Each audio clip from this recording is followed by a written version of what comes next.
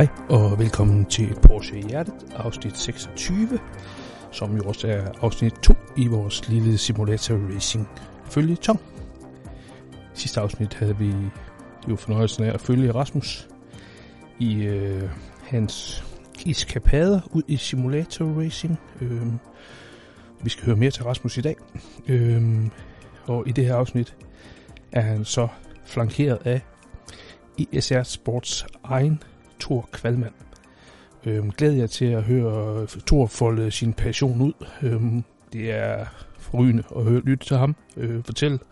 Han er jo også meget dygtig instruktør, tidligere racerkører, testkører for Porsche, og har så lavet ISR Sports i samarbejde med den gode hr. Laursen, der har Benjamin forlaget og Formula Ferrari-importen.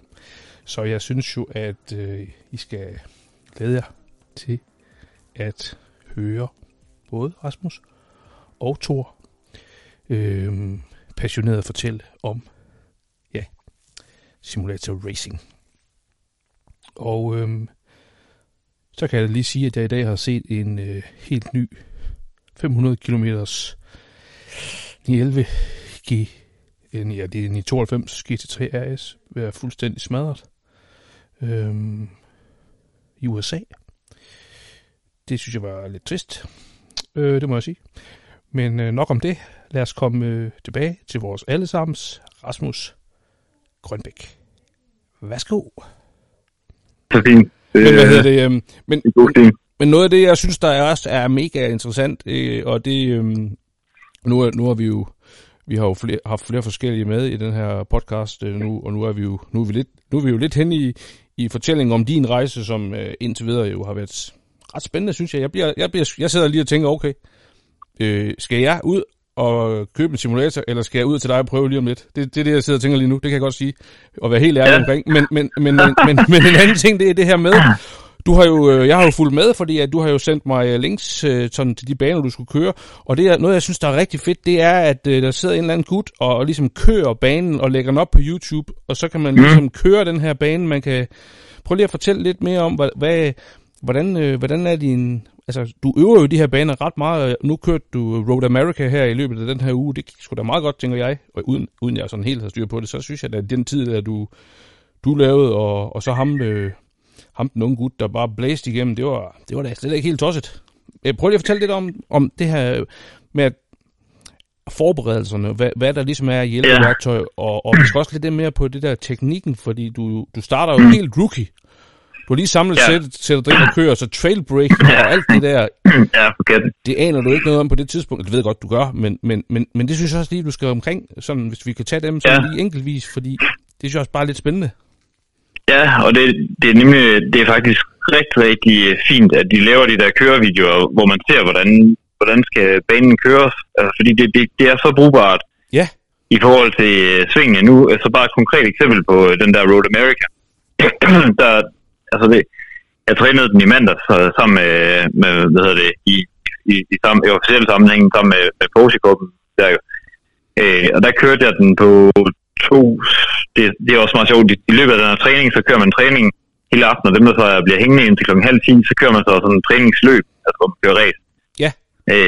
Også en genial feature. Men der tror jeg kørte 2:17 som hurtigste omgang, og jeg mener, de der helt hurtige kørte de 2:07 eller sådan noget, 2:06 måske. Så det er jo 10 sekunder, det er så ret meget. Ja. Men der var sådan specielt et sving, som jeg faktisk aldrig lige inden langsiden fik helt styr på. Og lige inden langsiden sving er faktisk, det er egentlig det er ret væsentligt, altså det er generelt ret væsentligt, at man får en god exit, især hvis der er noget plads, fordi at jo hurtigere du kommer ud af svingen, jo mere fart har du selvfølgelig, det er ret væsentligt, at man hurtigt kommer op i en høj fart, fordi det er virkelig noget, der tæller nogle sekunder, når man kommer ud der. Ja. Og der så jeg den her video, som de er så søde og lægger op med de unge gutter, som kører DM-serien der, hvor de tager sådan en hurtig runde. Og det er jo fedt, når det er YouTube, fordi så kan man se, okay, hvad er det for en sekvens, som man selv har svært ved. Ja.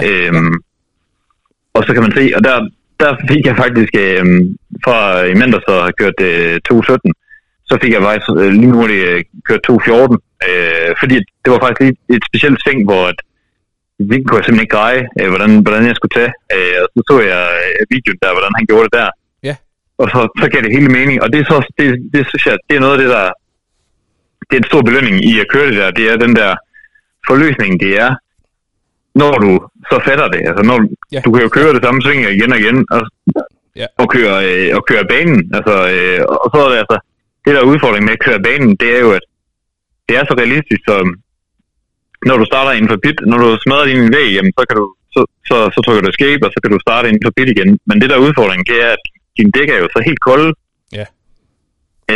og det kan man sagtens mærke, altså den første omgang i bilen, der kan man altså ikke presse ret meget på, fordi at der er ikke rigtig grip i dækkene. Så du skal lige køre den der halvanden omgang, før der er varmt nok i dækkene, til at du kan køre, du virkelig kan presse på. Så det der er sådan lidt ærgerligt, når man så fanger ind i en væg, jamen så ved du godt, så er det halvanden omgang på kolddæk. Igen, før du er tilbage. Men det synes jeg er en stor belønning, det der med, hvordan man, når man endelig finder ud af, okay, det der med at komme ud i, og der er en af de, altså, når man får den der, nogle af de gutter, som lige hjælper mig der, jeg siger, det er det der med, at man skal, altså, det lyder også som en kliché, det der med, at man skal bruge hele banen, men det er der virkelig noget om, at det der med, at man, altså, normalt, så har man det sådan, når man lige er kommet igennem sving, og så er kommet på ret kurs igen, så vil man måske gerne lige have den der sikkerhedsdistance ud til græskanten, så man trækker lige lidt i bilen. Men det koster bare noget fart, fordi der er noget modstand i, og hver eneste gang man trækker i bilen der, så gør du jo noget, bilen G-kræfter egentlig ikke helst vil. Altså der vil du jo helst bare sende den igennem svingen med altså gnidningsfrit som overhovedet muligt, og det er jo altså ved at køre den helt ud til kanten af vejen. Og det er så særligt skummelt på Road America, fordi det er en meget, meget smal bane, og det eneste, man ikke vil, det er altså lige få et dæk i græsset, fordi så det er i hvert fald en dårlig idé at træde på bremsen imens. Så kan du godt begynde at lede efter... Så er det skidt. Altså, det er godt, Så, men det er jo det her med simpelthen helt ned til, hvornår er det, når man kører rundt, så er det jo igen og igen forsøg. Hvornår er det, man skal bremse for at have den helt optimale fart, fordi der er heller ikke noget ved at bremse for tidligt, fordi hvis man bremser for tidligt, så har du bare ikke fart nok ind i svinget, og så begynder man måske, okay, men når man simpelthen får lidt fart på, så begynder man måske at gasse lidt op igen inde i svinget. Det er det her med at lige at time det helt perfekt, sådan at man bremser og har vægten på bilen ind i indgangen af svingen, og så kan vi gå på gassen ud af svingen.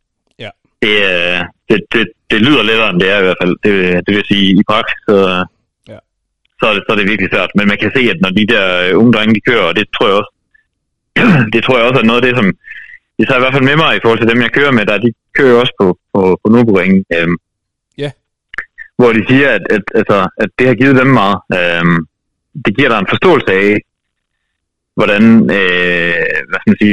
du angriber sådan ting, altså hvordan du kører, hvordan bilen den skal behandles på en bane, og en forståelse for, hvordan, altså jeg tror, det er mit eget væk, og man kan huske, at jeg selv begyndte at køre track day, det var det problemet egentlig var bare, at jeg ikke var sådan specielt ydmyg omkring det. Jeg troede, jeg kunne køre alt stærkt ind i svingene, så skulle man, når du først skal til at bremse ind i svingene, så får du aldrig nogen særlig hurtig exit. Så altså, der er rigtig, rigtig meget læring der, og der tror jeg bare, det er væsentligt, at man er ydmyg omkring, at der er altså noget muskelhukommelse der skal bygges op, sådan at man stille og roligt, lad det vokse og få styr på flere parametre i det. Men er der... Og det er den rejse, det er rigtig, det glæder mig vildt til. Ja, for jeg tænker også, og det er jo ikke fordi vi lige i det her afsnit sådan skal gå i detaljen med køreteknik på nogen måde, men en simulator er jo også et rigtig fint værktøj netop til at få trænet, hvor er det, altså hvordan angriber man generelt et sving, fordi jeg ved godt, der er forskellige slags sving, men den der der er vel noget, jeg tænker, der virker intuitivt for os alle sammen, og okay, der kommer et sving. Jeg tror, den her måde, det er den måde, man kommer hurtigt igennem sving på, sådan bare som lægmand, men som racerkører, altså også hvis vi nu bare leger med tanken om, at man kører i en bil, hvor motoren ligger ude bagi. Synes du så, at du igennem simulatortræningen allerede nu har fået en eller anden grundforståelse af, hvor skal man placere sig hen, og hvor skal man ligesom begynde at accelerere ud af kurven, som i generelle termer, eller skal du vide det for hver enkelt sving på hver enkelt bane? Eller hvordan ser du på det allerede nu? Jamen, der vil jeg sige, især på en Hjelve, altså især på Porsche, tror jeg, det er rigtig, rigtig væsentligt. Fordi du er nødt til at have forståelse på, hvad det er for en bil, du kører i. Jeg kan jo mærke på MX-5'eren, når jeg kører den, så er den meget, meget neutral inde i svingene, så den kan du bedre ligesom svinge ind, hvor at Hjelveren det er den dyre violin, som koster kassen, som ingen kan få noget som helst musik ud af, medmindre du virkelig ved, hvordan du skal betjene den. Yeah. Men når du ved, hvordan du skal betjene den, så lyder det også fantastisk. Yeah. Og det tror jeg er altså, jeg tror, jeg vil have meget større chance for at køre. Nu har jeg jo selv et par gamle klassikere, hvor det er jo ekstremt udtalt, hvordan motoren ligger bag i bilen. Og der tror jeg, at den her forståelse, det her med trailbraking, altså at man skal have vægten på forhjulene, den tror jeg virkelig kommer til at hjælpe mig. Jeg vil gerne køre nogle hyggetrack days i min Carrera 3.0'er der. Men jeg må så sige, at jeg synes, noget som det virkelig også har fået mig til, altså, jeg har jo, altså, dengang, når man sidder og kigger på, altså hvis jeg tænker på unge mennesker, og mig selv som unge mennesker, og tænker på det her med, at man har sådan en poster, jeg har en turbo på, plakat med en turbo på væggen, og bliver fascineret af den bil. Så den her fascination af, at du kører i sådan en, føler egentlig, du kører i sådan en GT3 Cup-bil, altså, jeg kan mærke på mig selv, jeg har også kigget, altså, jeg kan jo rigtig godt lide, nye Porsche også, men jeg må sige, at jeg har aldrig sådan tænkt på dem som sådan, at noget jeg sådan skulle eje, men jeg bliver bare dybt fascineret af de her, altså GT3'eren for eksempel, når man kører i den Cup der, altså man bliver virkelig fascineret af, hvordan den egentlig er sådan et raffineret stykke værktøj. Og jeg tror også, nu har vi jo været afsted i 92 nogle gange, jeg tror, der er forståelsen for, hvordan man kører, altså det her med jeg glæder mig til at prøve det af, altså det her med at have bremsen ind i svingen, det her trailbraking, det har jeg aldrig tænkt over, før jeg er vant til at køre forholdstrukken for det meste, ikke? Så det er noget, jeg er spændt på. Altså, jeg tror, man får en helt anden forståelse på, hvordan man skal behandle, specielt den hjælper på det der. Det er jo også nu gået hen, når vi skal til maj, skal vi jo ned og køre GT3'er i hjælperne. Det kommer vi nok til at snakke nærmere om, jo, fordi det er jo også det er jo baseret på en enkelt hændelse, er det blevet en fast tradition, at du er afsted og prøver et eller andet komplet vanvittigt. Så jeg tænker, at det er vi nok nødt til også at lige have en lille snak om, når du kommer hjem igen fra den tur der. Men du sagde det jo også indledningsvis, at din lyst til at komme derned og køre en rigtig GT3 er ikke blevet mindre af at køre det Carrera Cup. Nej, det må man sige. Det må man virkelig sige. Det tror jeg, altså på den måde tror jeg, man kan sige, Porsche får jo ikke så meget ud af at være et sted i en simulator, fordi du ikke køber bilen, men jeg tror bare, det kan jeg også huske der, når du ser nogle af de her videoer og dokumentarer omkring RUF, hvordan også for eksempel min egen NS6, altså da jeg skulle have sikret min egen NS6, så ham forsikringsmanden, jeg skulle snakke med, så sagde han, NS6, er det den der fra Gran Turismo? Ja, det er det. Den er bare fed. Fordi jeg tror ikke, man skal ikke underkende, hvad det gør det der med, at altså, hvad det er for nogle frø, man sætter i folk, der har, at det føder nogle drømme, det der, og det gør det virkelig. Og det samme med Yellowbirden, der ikke også var jo også med i nogle computerspil, så der er ingen tvivl om, at meget af det, som mange af de kunder, som rufer i dag, det er nogle af dem, som har spillet spillet i en ung alder, og så simpelthen har gået med drømmen, og det synes jeg bare er fantastisk, det der med, at man, altså, det der med at bygge nogle drømme, og kunne få nogle oplevelser igennem nogle drømme, der altså, drømme er jo fantastisk på mange måder, men det er klart, at sidder du og kører noget simulator, så kommer du også, hvad skal man sige, så bliver drømmen lidt mere livagtig, ikke også? Jo, helt vildt. Og så er der nogen, der ender uden her, og en dag at få en rigtig GT3, altså, det er en god platform at bygge de der drømme på, tror jeg. Det tror jeg også. Jeg synes, det er en sympatisk måde at gøre det på. Fed måde at gøre det på. Jamen helt vildt, og selv den dag i dag, så er du stadigvæk på jagt efter et eller andet Yellowbird-agtigt. På et eller andet tidspunkt, så tænker jeg, at du har lavet en Yellowbird. Altså, det skal nok, jeg tænker, det er jo, der er jo folk, der indretter hele deres liv efter nogle af de der drømme, ikke? Altså det kan være karrierevalgsbestemmende, det kan virkelig, det kan bare gøre rigtig meget, hvis man har drømme eller ting, man kan mærke, man vil så meget, at man er villig til, det ved jeg sgu ikke, rigtig store forandringer. Det er rigtigt. Altså, de er ret fascinerende. Men jeg vil så også sige, altså, og det jeg har kørt her, har også påvirket mig til at tænke, jamen, okay, altså, er det sådan nyere, altså, er det helt nyt, man skal, altså, det føder nogle tanker, det starter nogle, det er jo nogle drømme, som aldrig, det står man aldrig med, det skal man heller ikke, så det er, det er sgu, det er en god måde at gøre det på, synes jeg.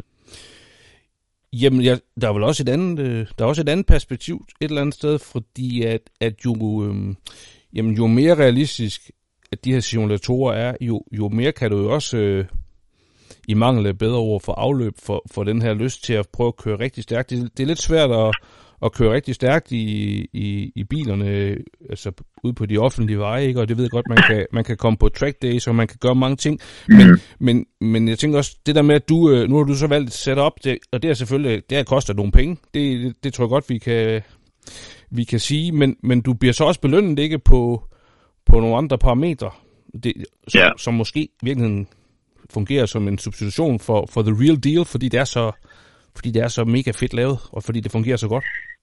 Ja, men det er der jo ingen tvivl om, at altså, med den vej det går i forhold til, at man, altså, der bliver jo virkelig gjort alt, hvad man kan for at stikke en kæp i hjulet for, hvis man elsker biler. Men jeg tror så faktisk ikke, nu kunne jeg se ham som ejer, der var jeg købt det her som selve den base, som man sætter stolen og rettet og alt det her i. Ham, der ejer det, var lige at se, han har kommenteret på et eller andet i en Facebook-tråd i forhold til nogle af deres produkter, men så var lige at se, hvad han egentlig bare har fyrt. Og der kan man se, at han kørte rigtig meget race selv. Ja. Så jeg tror egentlig, at selvfølgelig fungerer det som et afløb for det der med at køre rigtig race, men jeg tror egentlig, det trækker flere mennesker til, at det de allerhelst, altså det de virkelig gerne vil ud og køre rigtig race.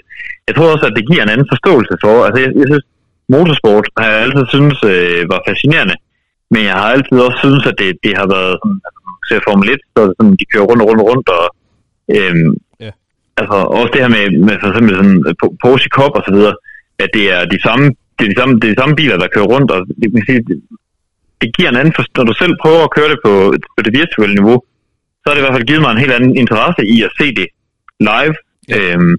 Så jeg tror, det kan virke som en publikumsmagnet for det rigtige. Altså jeg har i hvert fald tanker endnu, kunne jeg godt tænke mig at komme ned og se, altså den rigtige, altså de popbilerne kører rigtigt, altså hvordan det ser ud.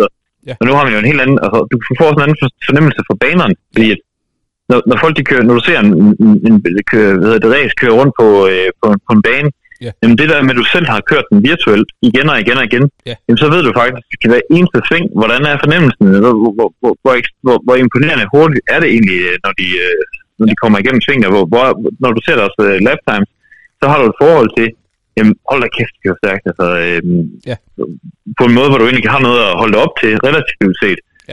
Så jeg tror, det giver et afløb for rigtig race, men jeg tror også, det føder et masse behov for, eller hvad skal man sige, drømme om rigtig race. Så jeg tror egentlig, der er et meget neutralt og positivt flow begge veje på det der. Og det kan man sige, at som familiefar, man kan sige, at altså, jeg er almindelig lønmodtager, så det er jo ikke sådan, at altså, det der med at have et budget, der lige hedder, jeg vil køre Porsche Cup i en cupbil, altså det vil jo blive rent til alt, og man kan også se nogle af de racerfamilier, vi har rigtig mange af i Danmark. Ja. Altså hvis man hører deres historie, så er det jo altså ikke fordi, de har altså levet af havregryn og kørt landet rundt med go-kart som børn, ikke også? Og der er virkelig nogle kompromiser, der har været indgået der. Ja. Ja. Hvor jeg tænker, jeg kan også godt se nogle perspektiver i det, for eksempel med mine unger. Nu ved jeg ikke, om det er noget, altså, om det er sådan noget, de bliver bidt af, men jeg kan godt se nogle fællesskaber i det. Ja. I forhold til, hvis nu, at de synes, at det her med motorracing er fedt, i stedet for, at vi skal stå ude på, at vi skal bruge hele familiens feriebudget på at køre go-kart, fordi det er det, de drømmer om, at indrette vores liv efter det. Jamen, hvis vi så kunne have et par simulatorer, så vi kunne sidde sammen ude i garagen og køre noget træning sammen og sidde og have det sjovt på det, ja. Det kunne da være vanvittigt fedt på den måde, ikke også? Så ved jeg godt, så er der selvfølgelig noget mindre reelt racing, men altså med den måde, man forsøger at stikke en kæp i hjulet på det på, så er det godt, at der er nogen, der laver nogle alternative muligheder i hvert fald. Ja, men det er jo også det er jo også det, vi ser, nu snakker jeg lidt med Katrine fra Porsche om det, og det hører man, har vi også hørt tidligere i den her podcast, at man har set det med Counter-Strike og forskellige andre e-sports aktiviteter, at det er bare et område, der jo vokser, og det begynder at kunne levere nogle ting på nogle parametre, som er vigtige, ikke også, og som tiltrækker de unge, og det er jo, jeg tænker bare, det bliver jo bare kun større og større, så følger der økonomi med ind i det, og man begynder at kan tjene mange penge på at sidde og spille på computer, og det har jo altid været en reducerende, der har været en reducerende i at sige, at man sidder og spiller computer, fordi at den rigtige idræt har altid været nummer 1, fordi det er sådan, vi har forstået verden i mange år, men du kan jo selv skrive under på, hvilke færdigheder man skal have for at kunne sidde og køre rigtig, rigtig hurtigt i sådan en simulator her, og jeg tænker også bare, jeg tror du ikke bare, at tiden går bare mod, at en simulation af virkeligheden, den får bare større og større betydning, fordi det kan bare noget.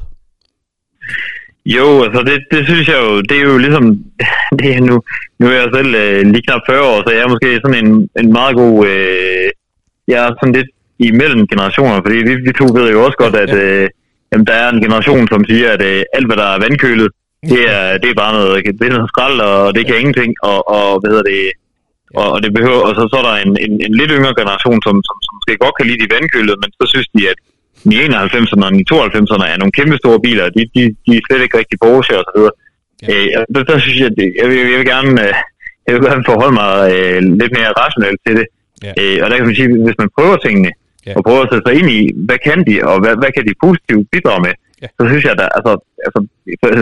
at bare de her 92, altså jeg synes, det er en vanvittig fed bil. Det er ikke det samme som at køre med en luftkølet, men det er på andre måder vanvittig fed bil. Og det samme med det her med sådan virtual, det er ikke noget, det er ikke noget at køre. Det er jo fint nok, men dem, der har den holdning, hvor meget race for de egentlig selv kørt, altså det er jo så lige det, der... Jeg synes ikke, at det er mere det der, min pointe er egentlig bare, at for mig behøver det ikke at være enten eller. Præcis. Altså, jeg kan sagtens se både og der synes jeg, at altså det her med, at når jeg er om aftenen, altså min hvad skal man sige, rytme om aftenen, når jeg har puttet den ældste der, jamen, så skal jeg lige ud og så går jeg ud, og jeg har en romaskine ude i garagen, og der går jeg lige ud, og der ved jeg godt, at den har jeg lige et kvarter på, fuld skrald. Ja. Og inden da, der kan jeg lige nå at tænde computeren, og så kan jeg lige nå, så kan jeg måske lige nå en halv time, 20 minutter på simulatoren og få noget fedt. Ja, men altså, hvad end man lige har lyst til, ikke? Jo. Det er fandme fedt. Altså, det er fandme fedt. Jamen, det er jo mega fedt. Altså, så kan man sige, så har jeg trænet på kvarter, og så har jeg, drønt rundt på Silverstone i en kopbil, og så kommer jeg ind. Det har taget en halv time, men jeg er da helt sikker på, at jeg har stor smil på læben over det. Det er en bouillonterning lige af oplevelser, man lige kan give sig selv hver aften, ikke også? Jo. Uden at det behøver at tage en masse familietid. Så på den måde synes jeg bare, at der er rigtig, rigtig meget positivt i det. Ja. Og jeg tror også, der bliver et marked for det der, med at se, jeg snakkede med ham, Mikkel Pedersen, der som også er en rigtig, rigtig dygtig racerkører i Porsche. Ja. Altså, han fortalte, at det ret, som han kører med rigtigt, har Porsche lavet, altså de har sådan officielt et officielt Porsche-produkt, altså det er nok ikke Porsche selv, der laver det, men de giver rettighederne til, at der er nogen, der producerer fuldstændig rettet, som det han sidder og kører race med. Okay. Det koster så 2500 euro for det her ret, men altså det er jo også ekstremt fedt ret, og så er det bare fuldstændig man til det, der sidder i bilen. Ja. Og det er der garanteret også et marked i på sigt, at man ligesom går den vej, og man får nogle muligheder for at købe noget input der. Ja. Sådan at man kan få lov til at dyrke den her passion fortsat igennem de næste mange år. Selvom at vi går imod noget, hvor der kommer mere og mere elektronik ind over. Jamen, så tror jeg bare stadigvæk, der er et stort behov for at gøre det, og det synes jeg, det her det løser. Det er overrasket over, hvor godt det fungerer. Det må jeg sige. Ret fedt. Og så, jamen, jeg tænker egentlig, at jeg synes, vi kom godt rundt om det hele, men noget af det, jeg lige brænder inde med her til allersidst, det er, nu sagde du, at du havde købt forskellige Porsche-pakker. Og det ved godt, det er ikke i iRacing, men hvis vi nu nu ved vi jo godt begge to, at der er noget ægte Carrera GT. Jeg har også en lille kærlighed for en 24 Carrera GT, og faktisk også flere andre biler. Hvad kan man køre i de her to spil? Hvis du køber en Porsche-pakke, hvor langt tilbage kan man komme så? Altså, hvad for nogle biler? Jamen altså, i iRacing er det begrænset. Der er den her Cup-bil, og så kan du køre i RSR'en, og så kan du køre i et 4 Cup. I Assetto Corsa. Nu er det selvfølgelig lidt ærgerligt, at jeg ikke lige have været forberedt på spørgsmålet. Jeg har næsten kun spillet iRacing, og det jeg har spillet i Assetto Corsa har været i, jeg har kun været i Yellowbird. Det er sådan, jeg er så fascineret af. Vil det sige, du ved ikke engang, du kan køre i din egen turbo, eller din egen Carrera 3.0? Ja, det kan man ikke, men du kan køre i en RSR. Du kan køre en gammel RSR. En 74'er, eller? Ja. Ja, altså banebilen. Den gamle banebil kan du køre i. Kan jeg huske, men fedt. Ja, 19 Spider, eller 19 kan du også køre i, og der er et bredt udvalg i Assetto Corsa. Det der er sådan lidt, i iRacing, det er mere kommercielt forstået på den måde, at hvis du, jeg mener, en bane, og have adgang til en bane, koster $15. Okay. Så hvis du vil købe adgang til, så har du den så for evigt, men det koster $15. Ja. Og det er det samme med bilerne, koster også. Altså, lige den første aften, hvor jeg var inde, og sådan ligesom sige, okay, hvad skal jeg køre i Porsche-koppen, og hvad for nogle biler vil jeg have adgang til? Ja. Jamen, så havde jeg faktisk ret hurtigt brugt 2.000 kroner på, på licensen. ja, men altså også på adgang til banerne. Men altså, så tror jeg så også, at nu har jeg det, jeg gerne vil have. Ja. Men så er der sådan en årlig licens også. Men man kan sige, når du... Jeg må lige komme tilbage på det helt specifikke udvalg der, men ellers så kan man jo google det. Der er i hvert fald et bredt udvalg af det rigtige show. Ja, for jeg synes jo også, det der lige gør mig nysgerrig på det du fortæller med, at med, nu ved jeg godt, du har et mega fedt setup, men når du har et setup, hvor du ligesom mærker balancen i bilen, og du siger jo også, du kan mærke forskel på, om du kører en GT4 eller en GT3'er på måden den bremser, og det vil jo sige, at du kan tydeligt mærke, om du kører centermotor, hækmotor eller forhjulstræk. Altså det gør jo også bare, at man så sidder jeg lige og bliver lidt nysgerrig på, at det gør jo bare endnu sjovere at prøve at køre, ja, det kunne være 918 Spideren op mod en gammel RSR. Altså det der, det der live feedback, som simulatorerne ligesom kan give dig, er jo, altså det gør det jo også rigtig fedt for de rigtig hardcore Porsche-nørder, tænker jeg lidt. Ja, det gør det helt klart, fordi du får jo det feedback der. Ja. Du prøver jo det på, altså på nogle andre måder. Ja. Altså, hvor du ligesom kan sætte dig lidt mere ind i, hvad er det egentlig, hvad er det egentlig, hvad er det egentlig, altså hvad er det for nogle køreegenskaber, de forskellige har, og hvad der egentlig er det, som du synes er spændende. Ja, det er ret fedt. Ja, det er altså meget genialt lavet, det kommer man ikke udenom. Men afslutningsvis, og nu bliver jeg ved med at sige afslutningsvis, selvom jeg synes, jeg har rundt det der en gang, men jeg bliver lige ved med at få nye spørgsmål ind på min spørgehjerne, han har sagt. Carrera-koppen, som du kører, og Trophy, og så de her forskellige divisioner, det er prædefineret, hvad for en bil man kører i. Alle kører den samme bil, er vi ikke enige om det? Jo, det er det, ja. Ja. Du kører samme bil, og du kører samme setup. Altså, så der er ikke nogen forskel på det. Nej, det vil sige, at alle har nøjagtigt samme indstillinger på bilen. Ja, det har du. Alle har samme, og du kører, ja, det har du. Okay. Det synes jeg bare lige det her, du har en 11 RCR 2017, så har du en GT3 Cup 2017, GT3 R 2016, så har du en 919 hybrid, og en 908, og en 917, og en 11R, og så kan du også køre en 911 Turbo S. Hvilken årgang? Det er Assetto Corsa, det er den nye Turbo S. Ja. Og er det den nye 911R også, eller er det den originale allerførste, eller hvad er den letteste bil, de nogensinde har lavet? Eller hvad fanden er det? Den er der, det er faktisk, som jeg lige husker det, så er det, hvad hedder det, ja, hvor gammel er den? Det kan jeg faktisk ikke huske præcis, hvad det er. Okay. Men du kan køre 4.0'er, 997 og 4.0'eren også. Okay. Det er faktisk en rigtig, det er jo selv, jeg er jo selv stor fan af, hvad hedder det, hvad hedder det, 997 og GT3'eren der, ikke også? Så det er en, det er en, jeg tænker, jeg skal have givet mig gas med på et tidspunkt, for lige at få en fornemmelse af, eller en eller anden form for fornemmelse af, hvordan sådan en den egentlig kører. Fuck, det lyder fedt. Ja, det er sgu sjovt. Når du kører i den, så tager en af de der rigtige... Altså jeg prøvede, mens jeg kørte med de der VR-briller, prøvede jeg sådan en formelbil. Ja. Og der er bare en kæmpe forskel på at køre en almindelig, eller som man siger, en gade, en racerbil, der er bygget på en gadebil, og så sådan en formelbil. Altså, det er en helt anden... det er fuldstændig... Der er en markant forskel. Der behøver du ikke at trailbreake, gør du det? Den er i hvert fald meget, meget...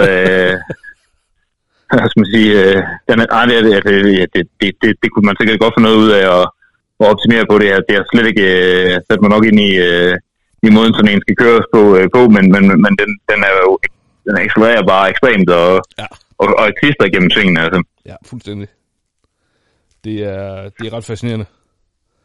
Det må man sige. Der er i hvert fald rig mulighed for at prøve nogle ting, som man aldrig vil komme i nærheden af i realiteten. Ja. Fedt. Jamen altså... Ja. Og vi tager en lille pause fra Rasmus for at hoppe over til Thor Qualmann, som vil fortælle. Glæd jer. Han er ganske passioneret. Vi siger værsgo til Thor Qualmann. Hej Thor Qualmann. Hej. Velkommen til min podcast, og tusind tak, fordi du vil være med til at udbrede den her, hvad skal man sige, lidt god viden om e-sport generelt, men også lidt om Porsches Carrera-kop. Jo, tusind tak. Det er en fornøjelse at være med i hvert fald. Fedt, og man kan sige, jeg bare lige hurtigt, så laver jeg det her lidt særafsnit med dig og Katrine fra Porsche, og vi har også Jakob Risgaard med, og så Rasmus, som ligesom er vores helt nye mand i Carrera Cup Trophy-klassen, som du kender rigtig, rigtig meget til. Så kunne du måske prøve at, bare sådan lige med dine egne ord, og sætte lidt ord på, hvordan din rejse ind i e-sport, og også lidt om, for jeg kender dig jo også fra Formula TV, hvor du kører mega hurtigt en gang mellem nogle Ferrari og sådan lidt andet sjovt. Ja, jamen altså, min rejse ind i e-sport, den tror jeg begyndte, da jeg var teenager og selv kørte race på internationalt niveau. Og der var det mest for at, hvad kan man sige, vi kunne ikke rigtig teste. Når der skulle køres i Tyskland, så var det svært og meget dyrt at tage ned og teste på Hockenheimring eller Eurospeedway, lavsigtring og de her baner her. Så der sad jeg og kørte rigtig meget Race 07 og på det tidspunkt R-Factor, og kørte ind med i en dansk serie, som hed Danish Race League, hvor vi kørte i det her Race 07 i de her legendariske Super 2000 biler. Og faktisk havde en kæmpe liga, og det var sygt, det var virkelig sjovt og god træning også. Det har jeg, altså før det, der var det jo Gran Turismo på PlayStation, og helt tilbage til, man var en lille purk, hvis man vil sige så. Ja. Legendarisk spil. Det må man sige. Og egentlig så efter jeg stoppede at køre, da jeg var omkring 20 og begyndte at studere de her ting her, og der er sket en masse andre spændende ting, så var jeg faktisk væk fra det i mange år. Lige indtil at min gode kammerat, Legitim, og også faktisk Lasse Sørensen, som også har været en ret habil racerkører i mange år. De skrev til mig, hey, prøv nu at høre, at du skal lige ind og prøve det her iRacing. Det er altså bare top notch. Det er virkelig det fedeste på mangel i PT. Det bliver du nødt til at prøve. Og jeg er sådan, shit man, jeg bor i lejlighed i København, og Rick og det ene og det andet, ved du hvad? Skide det. Jeg køber sgu et Logitech G29, og så går jeg i gang med at køre iRacing sammen med gutterne. Og det var jo helt vildt fedt at køre igen. Jeg kunne godt mærke, at man var lidt rusten, men jeg kunne godt se, hvad de mente med, at det var fedt, man kunne køre endurance-løb, og man kunne køre med hinanden, og der var en masse fede community-aspekter i det. Så jeg begyndte sådan at tænke, er der ikke nogen, der har lavet en mega fed, altså det fedeste mesterskab i det her iRacing, eller i sådan set bare simracing, noget prof setup, hvor vi har nogle teams, og vi har dommer og noget broadcast, og det bare er, hvad kan man sige, på verdensniveau. Altså det var ambitionen i hvert fald, så det gik jeg i gang med. I 18 var det, og vi fik en god aftale med DASU, som var meget samarbejdsvillig om at lave et Danmarksmesterskab i simracing. Og så gik det ellers bare derud af, og partnerede op med Formel Automobil, som mange godt kender, som de forhandler Ferrari, og de har leasing, og de sælger forskellige... Porsche. De har en masse ting, så de har en masse forretningscases, som er super interessante og relevante for simracing også. Så lavede vi simpelthen et officielt Danmarksmesterskab. Og så tog det ellers bare fart derfra. ESR kørte afsted som sin egen, kan man sige. Det er jo ikke Formel e-sport, det her. Det er jo ESR i sig selv. Så vores case er jo... Jamen ESR er en virksomhed, hvor vi først og fremmest sælger udstyr og sørger for at levere grej til både racerkører og trackday entusiaster, men også selv til det bredere publikum inden for simracing. Altså det er alt fra ret og pedaler til komplette rigs, som er fuldstændig klar, når du får det leveret. Nemlig, og derudover så arrangerer vi jo også de her mesterskaber. Vi har nok Danmarks største community, hvor at vi laver ugenlige race. Hver onsdag kan man køre med i vores race, og så derudover så har vi så næste niveau, som er sådan et semi-professionelt, men for det lidt mere seriøse, der kan køre med hver anden mandag. Og over det, der har vi så vores top Danmarksmesterskab. Og lige nu, der hedder det mindre mesterskab, det hedder Niel Trophy, og det høje Danmarksmesterskab, det officielle Danmarksmesterskab, det hedder Porsche eSports Carrera Cup Danmark. Og det er officielt støttet af Porsche. Det er direkte samarbejde med den danske Porsche-importør. Og det er jo virkelig fedt at have et samarbejde med sådan et bilmærke, og det er helt relevant for e-sporten også. Ja. Så det vil sige, du etablerer sådan set den overordnede struktur i 2018, kan man sige det? Ja, det er i hvert fald der, hvor vi går i gang med at sige, det er sådan her, vi godt kunne tænke os. Det skulle, altså, et er, hvor man starter, noget andet er, hvor man gerne vil hen af.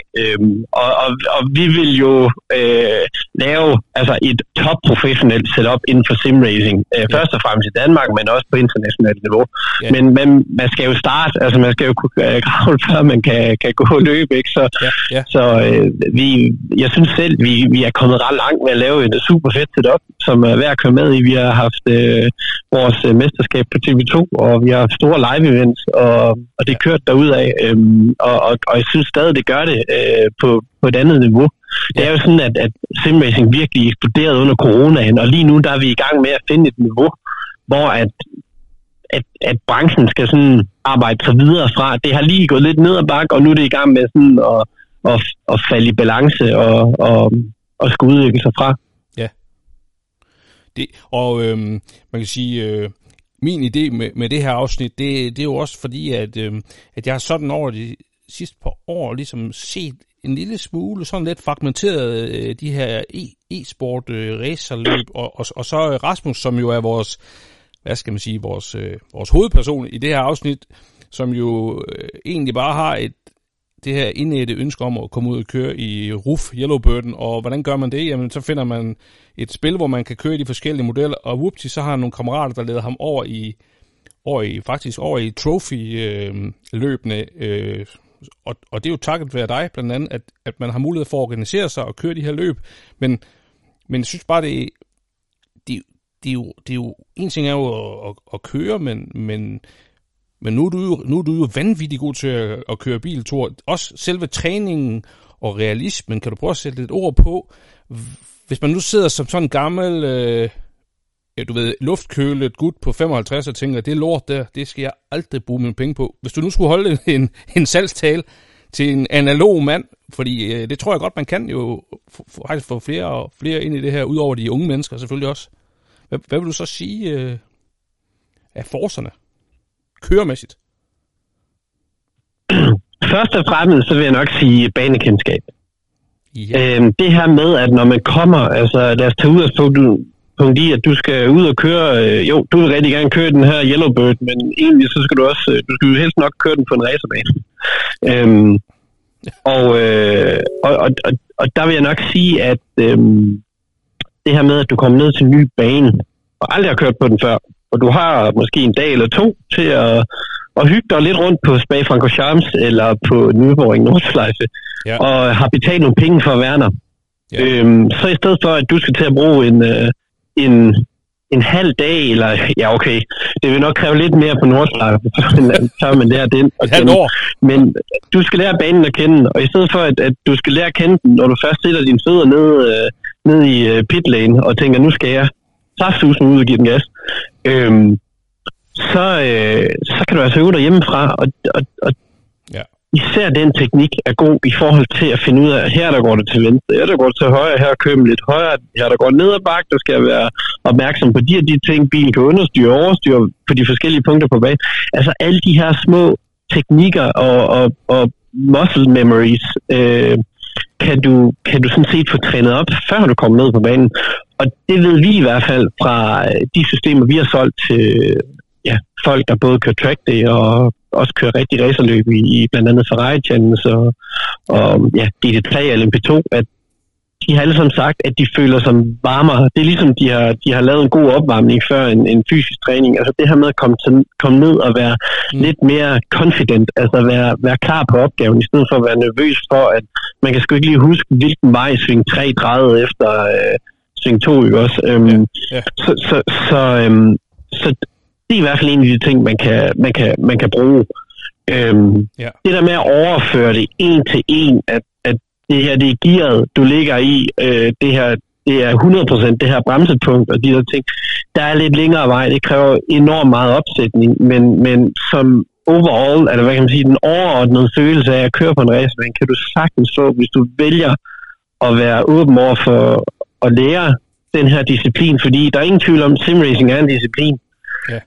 Synergien er virkelig stor, og tit så er det nemmere for en simracer at hoppe ud i en rigtig bil, end for en, lad os sige, en middelalderne track day entusiast eller racerkører og hoppe ned i en sim-rig og køre hurtigt.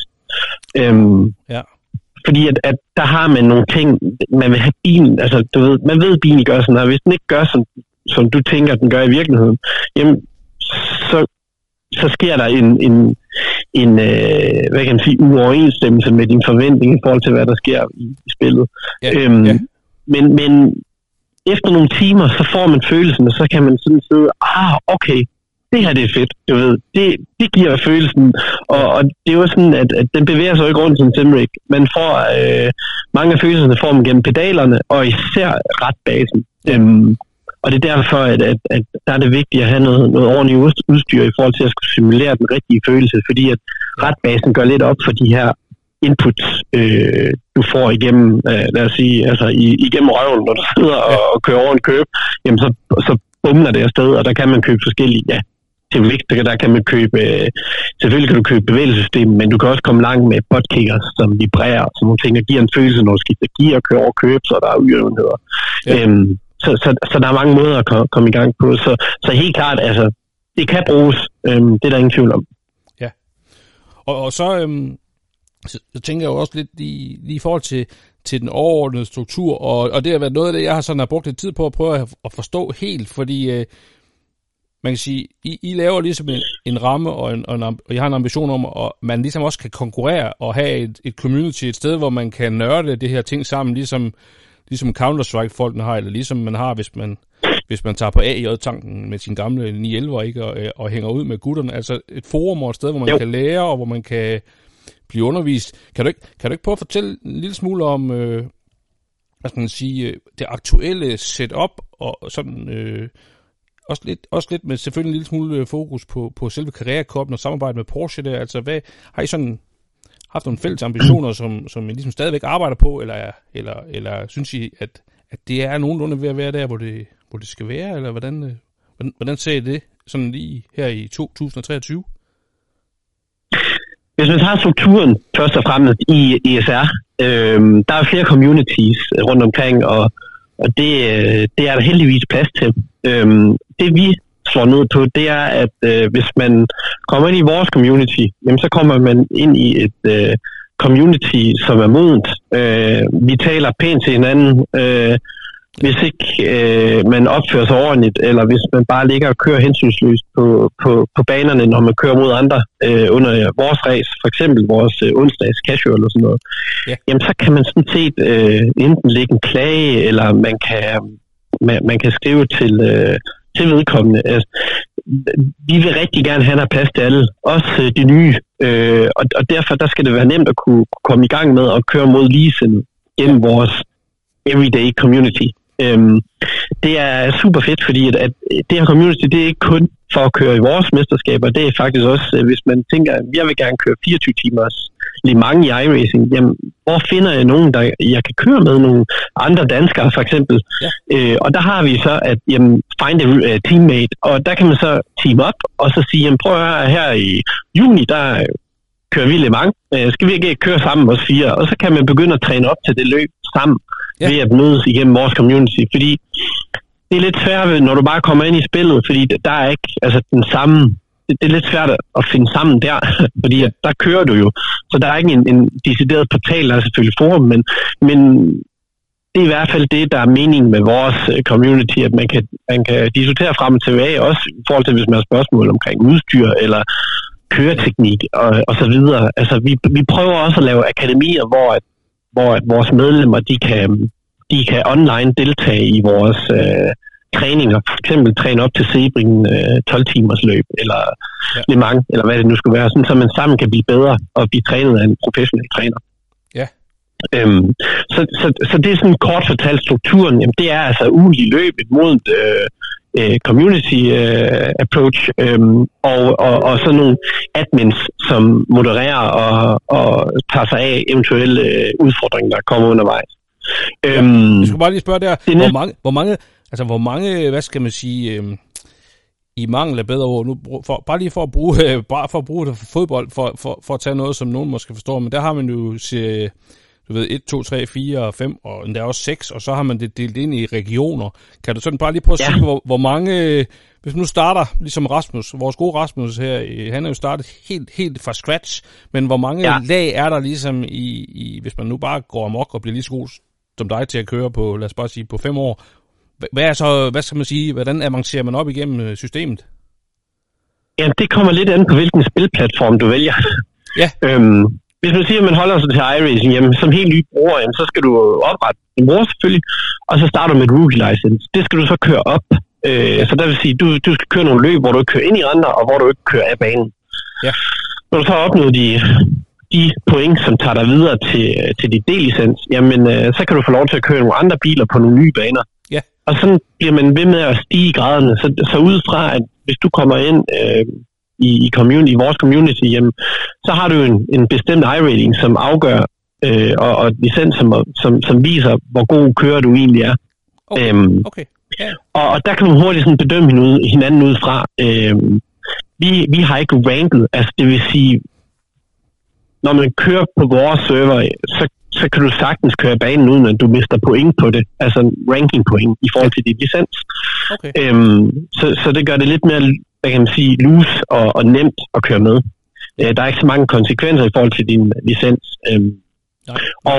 Og det gør, at der kan man, altså for eksempel i vores casual, som er helt lav, altså det skal siges, at det her, det er jo noget, vi arrangerer ved siden af iRacing rated, eller ranked server. Så tænker man, nu vil jeg bare gerne ind og hygge mig om onsdagen, jamen så har vi 3 server, der kører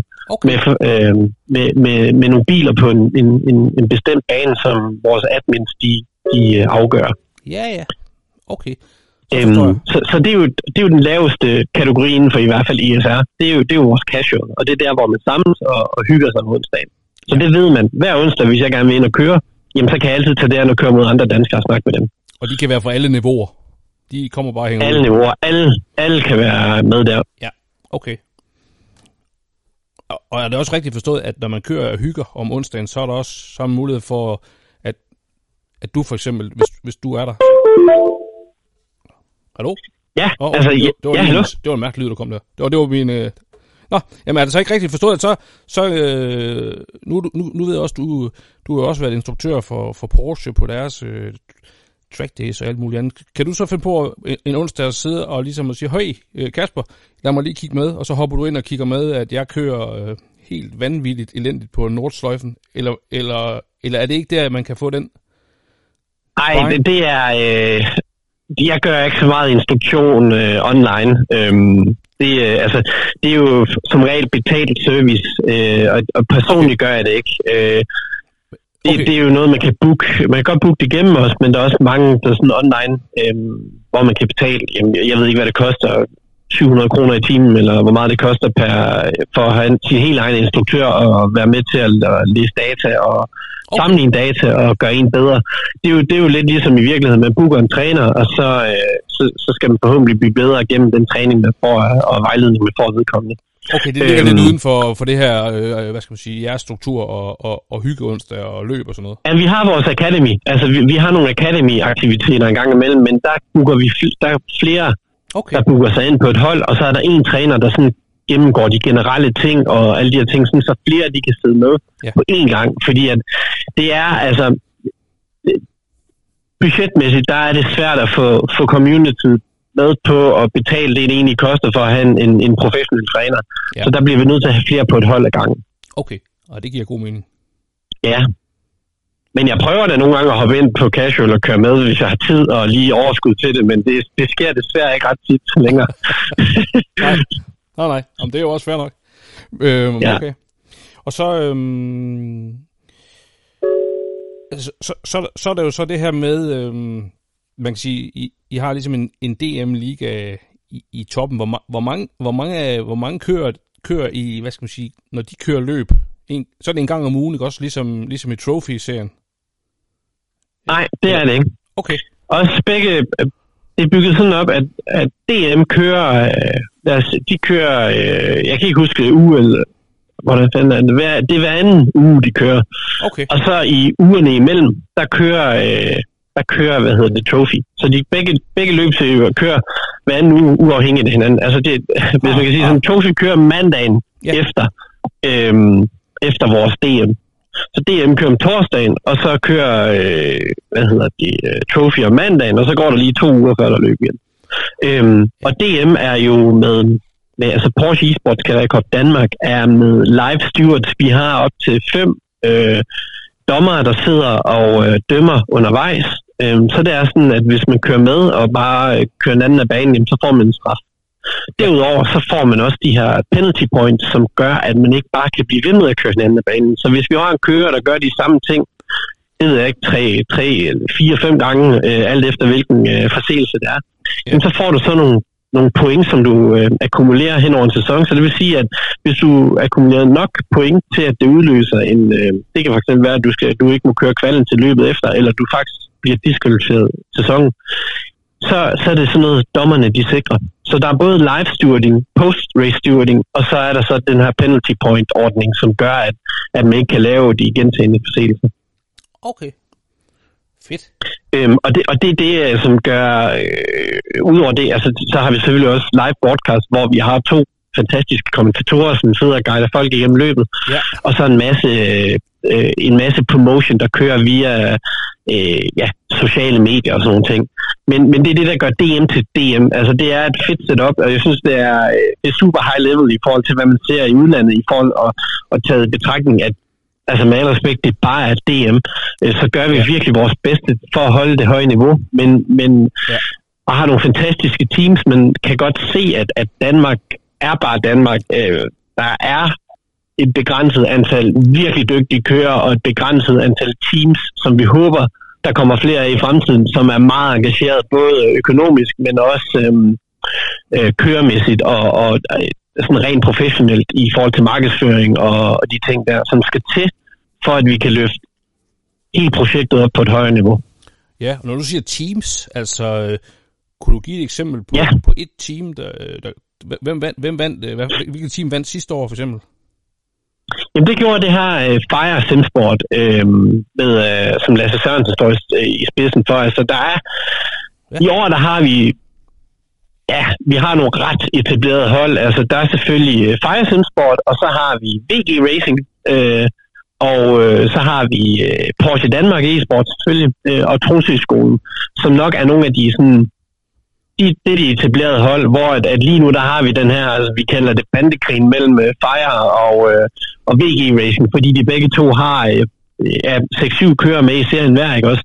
Og det er dem, der ligger i kø og kæmper i toppen. Altså de er topkører, det er virkelig Porsche Danmark eSport, altså deres simracing-hold har også været ret godt med i toppen, men som regel så er det de andre, vi ser kæmpe mod hinanden ned igennem feltet. Så, og det er jo mega fedt, men jeg kunne jo virkelig godt tænke mig, at niveauet var så højt, altså både mest fra teamsiden af, at vi så, at der var en serie med 30 kører, jamen der var 15 forskellige hold med 2 kører på hver, ikke også? Det er jo drømmen, men nu engang så hænger simracing meget sådan sammen, at mange hold er kæmpe store, fordi så kan de ligge og træne med hinanden og blive bedre, og de kan sige, at de her 2 kører, de fokuserer på endurance i iRacing Special Events, og de her 2 kører, de fokuserer på Porsche eSports Career Cup Danmark, dem her, de fokuserer på PESC, men alligevel så kan de drage erfaring og udnytte hinandens evner igennem og træne sammen. Okay, det Så jeg synes, setupet er mega fedt, og det er fedt, at der er nogle hold, der virkelig bruger tid og energi, for det gør de virkelig, og de bruger også, altså der bliver brugt penge, men det er jo ikke rigtig motorsport, og det er svært at sammenligne de 2 ting, men det er jo en brøkdel af altså, at køre rigtig motorsport. Det her, det er jo simpelthen peanuts, hvad der skal lægges i det i forhold til et rigtig motorsportsteam, og stadigvæk så synes jeg, at det konkurrencemæssigt ligner virkelig meget. Ja, og nu sagde du sagde bare lige et ord special event, som lige triggede mig. Kan du bare lige prøve at fortælle, hvad kunne en special event være?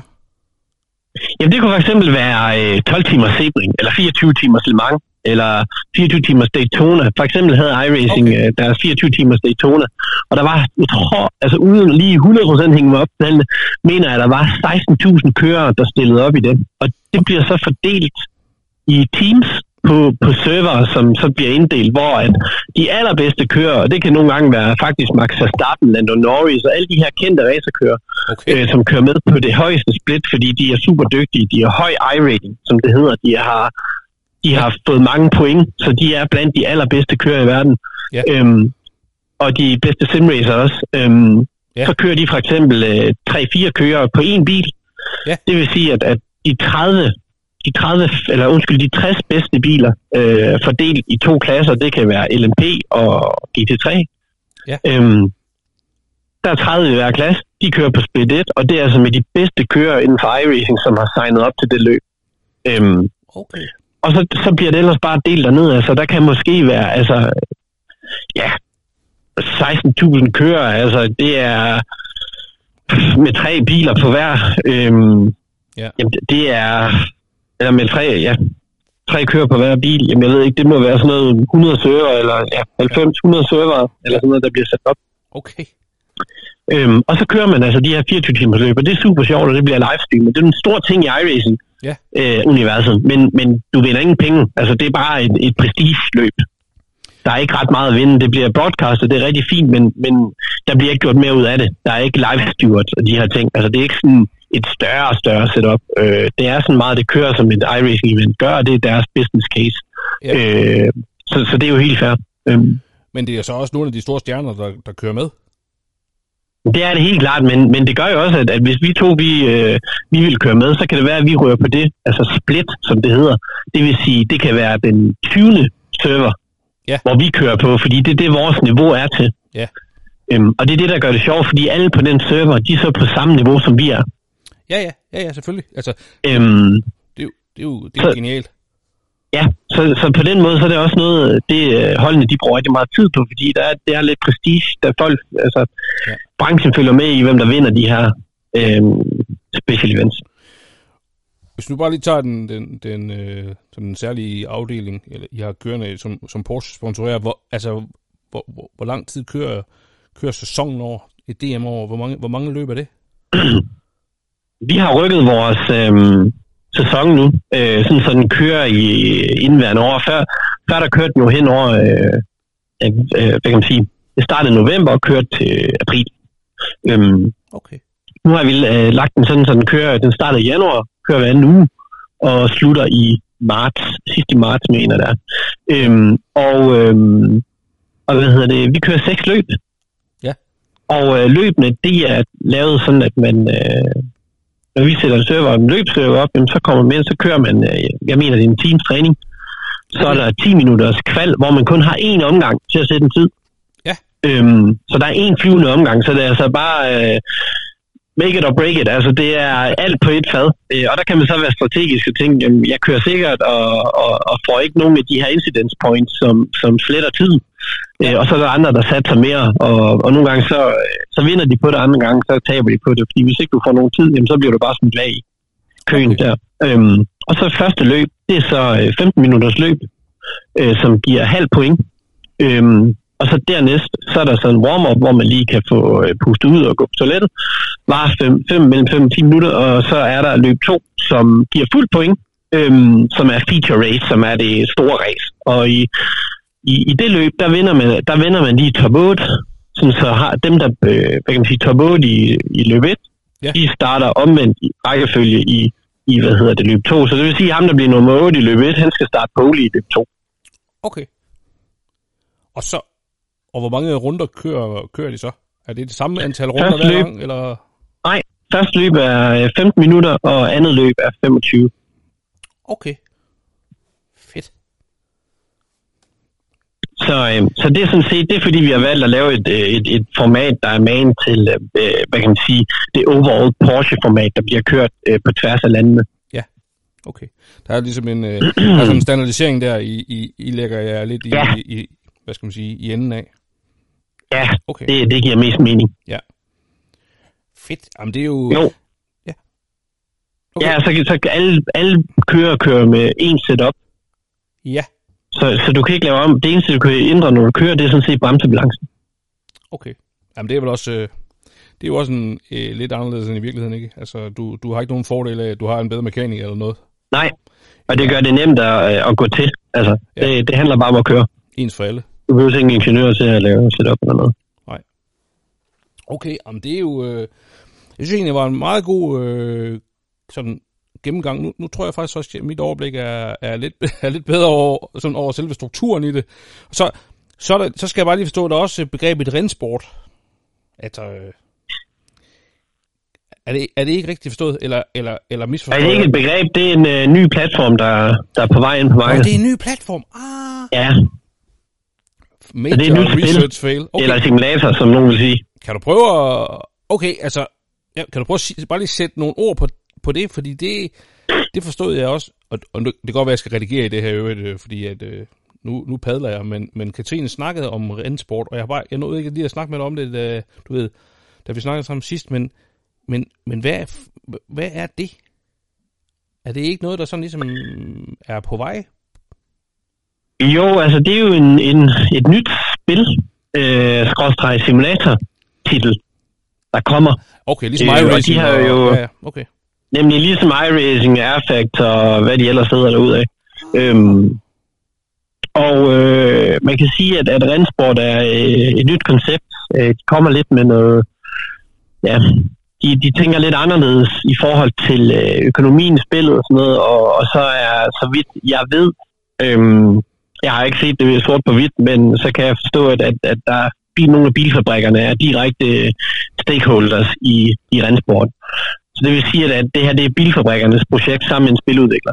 Og alene den konstellation gør det ret spændende, fordi at det betyder, at det er på vej et sted hen, som måske ikke er set før, hvor at sådan noget som iRacing, der har du en betalingsmur, og bilfabrikkerne samarbejder med iRacing, og de samarbejder også med Airfact og de andre. Men her der har du der er de direkte, hvad kan man sige, indflydelse på spil i form af, at de er medejere. Okay, og bare lige for at forstå det helt, altså hvor meget ved du om det på nuværende tidspunkt? For eksempel, hvad kommer Porsche til at deltage med? Er det sådan stadigvæk lidt fluffy, eller? Nej, altså lige nu, de har kommet ud med det her ESL R1, hvor ESR faktisk, vi danner race control. Jeg er selv race director på det projekt. Så vi har siddet og været med til at skrive reglementer, og vi er med til at dømme under løbende, dømme live og lave post-race, dom, og generelt med til at, vi skriver tillægsreglerne, vi sørger for at kigge, hvor kan man snyde, og alle de her ting her, og har korrespondancen med teamsene undervejs. Og det er altså i den her serie, der hedder ESL R1, og det er jo spændende, fordi konceptet omkring det her, og det er jo for at virkelig push og vise, at nu kommer der en ny spiltitel. Der kan man sige, der er rennsport, som simulatorspillet, det hedder, de er gået i samarbejde med ESL. Yeah. Og ESL er jo en kendt spiller på det generelle e-sportmarked, altså når man kigger ind i Counter-Strike, StarCraft, League of Legends, NHL, NBA, altså de er kæmpe store globalt. Så de har lavet joint venture på den her serie, som hedder ESL R1. Og det er sådan set et helt nyt sprintformat, hvor man kører kvartfinaler, semifinaler og finaler til hvert løb. Okay, og der er 48 kører. Ja. Der er 12 biler på banen ad gangen, og så kører man 20 minutters løb. Okay. Og så er det kun de 6 første, der går videre fra hvert løb. Spændende. Ja. Men, det er ret spændende. Men når du så siger, at det vil sige, at man downloader selve det her nye spil ind på sin computer, og hvis man har en almindelig simulator, eller hvad ved jeg, man har sin computer og Logitech'en og en skærm, så henter man bare det program, og så kan man ligesom køre rennsport. Nej, det kan du ikke endnu, fordi det er stadig under udvikling. Det er beta-test. Alt det, de kører med i den her mesterskab, det bliver udviklet stadigvæk. Så der er ikke noget særligt spil endnu. Nej. Og jeg ved ikke, hvornår det kommer ud. Jeg tror først, det kommer ud næste år. Okay, men det er meningen, der skal være et community, og alle fra fra de er helt uduelige ligesom mig, til de pissegode ligesom dig, og alle mulige andre, de kan det spille. Det er det samme. Altså, der er jo simracing community. Dem, der sidder og spiller ESR Casual, nogle gange i iRacing, de sidder jo også og spiller Formel 1 spillet. Ja. Altså, du ved, folk shuffler rundt. Man holder sig ikke... nogle de holder sig kun til én spiltitel, men jeg kan godt lide, at hvis jeg skal køre... hvis for eksempel jeg skal ind og køre på en helt speciel bane, eller nu skulle jeg for eksempel på Sky, dengang jeg skulle det første gang, der kørte jeg Afsnit, og så downloadede banen til det spil, fordi den findes ikke i iRacing. Og så jeg trænet på Sky en hel del. Okay. Andre gange, så synes jeg bare, hvis jeg bare skal ind og chill, eller jeg tænker, jeg har set, der er rally i Sverige, så synes jeg, det er sjovt at gå ind og køre noget VRC, og så sidde og lege med en rallykører der, ikke også, selvom man får onduleret diverse træer på vejen. Hvad hedder det? Så det her med, at det er ikke fordi, at community bare flytter over, altså, man bevæger sig sådan lidt rundt alt efter, hvad man godt kan lide at køre. Det er jo klart, hvis man virkelig skal være god til noget, jamen, så bliver du nødt til at holde dig nærmest til én bil i et spil, for at blive den bedste. Men jeg med, det er ligesom at skifte mellem FIFA og nogle andre computerspil. Altså fodboldspil, nemlig. Men bare lige kort at blive ved rennsport. Hvis du nu kigger ind i 2 år frem, og spillet er færdigudviklet, så det her med, at lad os sige, at Honda, Porsche, Subaru, Citroën, de kommer alle sammen til ligesom at have, nu ved jeg ikke, om det er repræsentativt, men du ved, forskellige bilmærker kommer til at byde ind med nogle teams, eller hvad er det, de kommer med, for eksempel fra... Jeg ved ikke, jeg ved ikke om sådan noget Citroën og Honda, eller sådan, men Carlos Sainz. Tyske bilmærker, fordi der er tyske spiludviklere, har i hvert fald...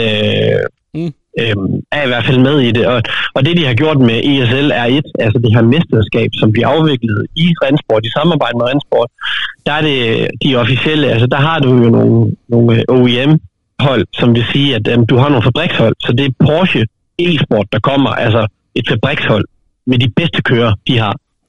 Og så kommer Porsche e-sport, eller så kommer Audi for eksempel med nogle af deres bedste kører. Og hvad hedder det, og det samme med AMG, altså Mercedes og BMW. Og det smarte, de så har gjort i SL, de har sagt, jamen vi inviterer sgu nogle af de her Counter-Strike-hold, og så du har både de her OEM, altså de fabriksholdene, og så har du nogle kæmpe store Counter-Strike og e-sportshold, som stiller op. Okay. Så på den måde, så danner det en masse trafik og en masse markedsføringsværdi omkring det her mesterskab, fordi du har nogle af de verdens bedste kører, der kører for nogle af verdens bedste og største teams, og på samme tid, så tapper man lidt ind i bredde communityet. Det skal ikke være nogen hemmelighed, at sådan noget som simracing er jo ikke et ret stort community. Altså, det er jo heller ikke globalt. Altså, det er virkelig et niche stadigvæk, men det er noget, som virkelig udvikler sig. Ja. Altså et godt eksempel, det er jo bare, at for 4 år siden, der sad mig og Carsten Lemke og Kasper Stolte og nogle af de andre frivillige, vi stadig har i vores community. Vi sad 4-5 mand og kørte casual, og nu sidder vi nogle gange op til 40 på en server, ikke? Ja. Fordi at det er jo sådan noget, man kan samle på det er det, som det har udviklet sig til, og det er jo en god fremgang, og generelt på iRacing er der også sket en masse under corona.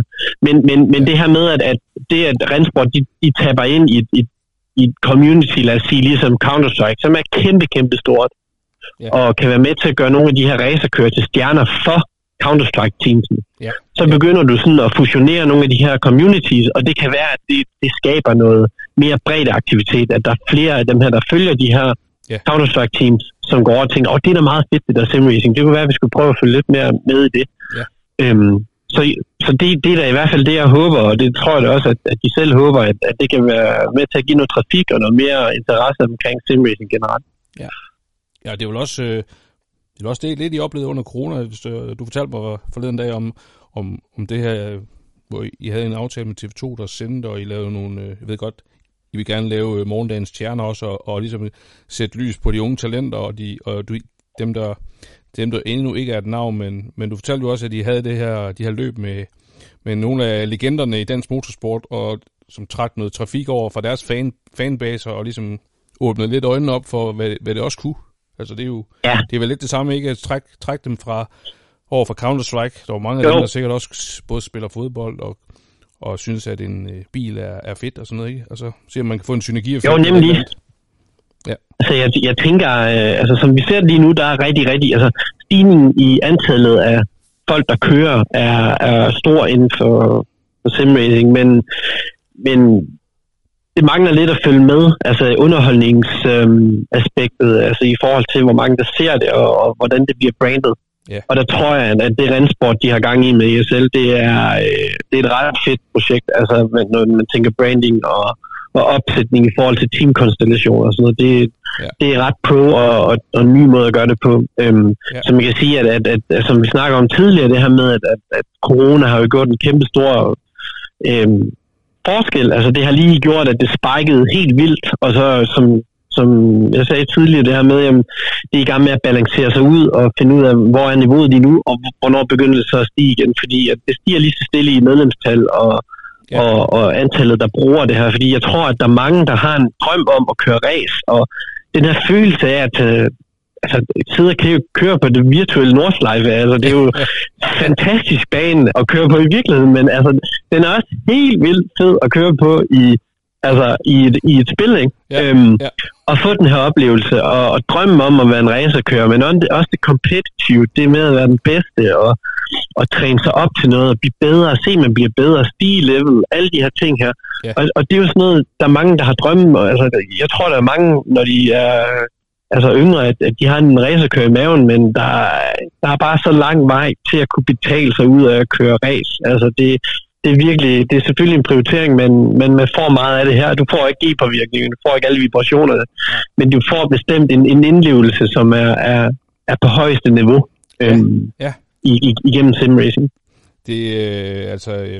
Det lyder mega fedt, og jeg tænker også, det er bare fedt at høre dig og fortælle om det også, fordi man kan høre passionen i din stemme, når du fortæller om det her, fordi det er jo vanvittigt, altså det er jo vanvittigt fedt, det må man bare sige. Det synes jeg. Ja, altså jeg må også sige, jeg har været inde og kigge på rigtig mange forskellige rigs og alt muligt andet her de sidste par dage, fordi at jeg synes virkelig det ser fedt ud. Du ved også de her simulatorer, som vores gode Rasmus, som jo så egentlig er vores hovedperson. Han har jo skærme ud til siderne også, du ved, for at få den der farteffekt og sådan noget. Han sendte et billede for af Sønneke, der sad på, han er måske 3 år gammel, der sad på skødet og kørte Porsche for fuld smadret. Altså det ser jo bare... Sådan skal det være. Ja, det er virkelig fedt, men et lille spørgsmål. Når du sætter dig ind i simulatoren, jeg ved godt, det er et tarveligt spørgsmål, men hvis du sætter dig ind i din simulator i dag, og kører Nordsløjfen, ikke? Jeg ved ikke, hvornår du sidst har gjort. Hvad er din tid så? Det vil være nogle uger siden. Hvad kører du så egentlig på? Det kan jeg godt nok ikke. Det kan jeg simpelthen ikke huske. Det er vel en GT3-bil eller sådan noget, er den vel på 6 minutter eller andet, tror jeg. 6 minutter? Ja, jeg tror det er dernede omkring. Jeg mener, de kører... Jeg mener, at en gadebil skal vel knække de der... Er det ikke 7 gyldne minutter på Nordsløjfen? Nu, altså de er nede i GT2 RS og GT3 RS og alle dem der. Altså, ja, lige præcis. Så jeg mener, en GT3-bil er spækket helt op til at kunne køre på... Altså jeg mener i iRacing, at det... Jeg kan sgu ikke huske det helt ærligt. Altså om det er 6 minutter og 30 eller hvad det er. Okay. Jeg var bare lige nysgerrig på, hvor du har jo... I gamle dage, da du kørte aktivt, hvor kørte du så hen? Det synes jeg også lige er lidt, og det her, det er ikke sikkert, det kommer med, men det er bare min ren egen nysgerrighed.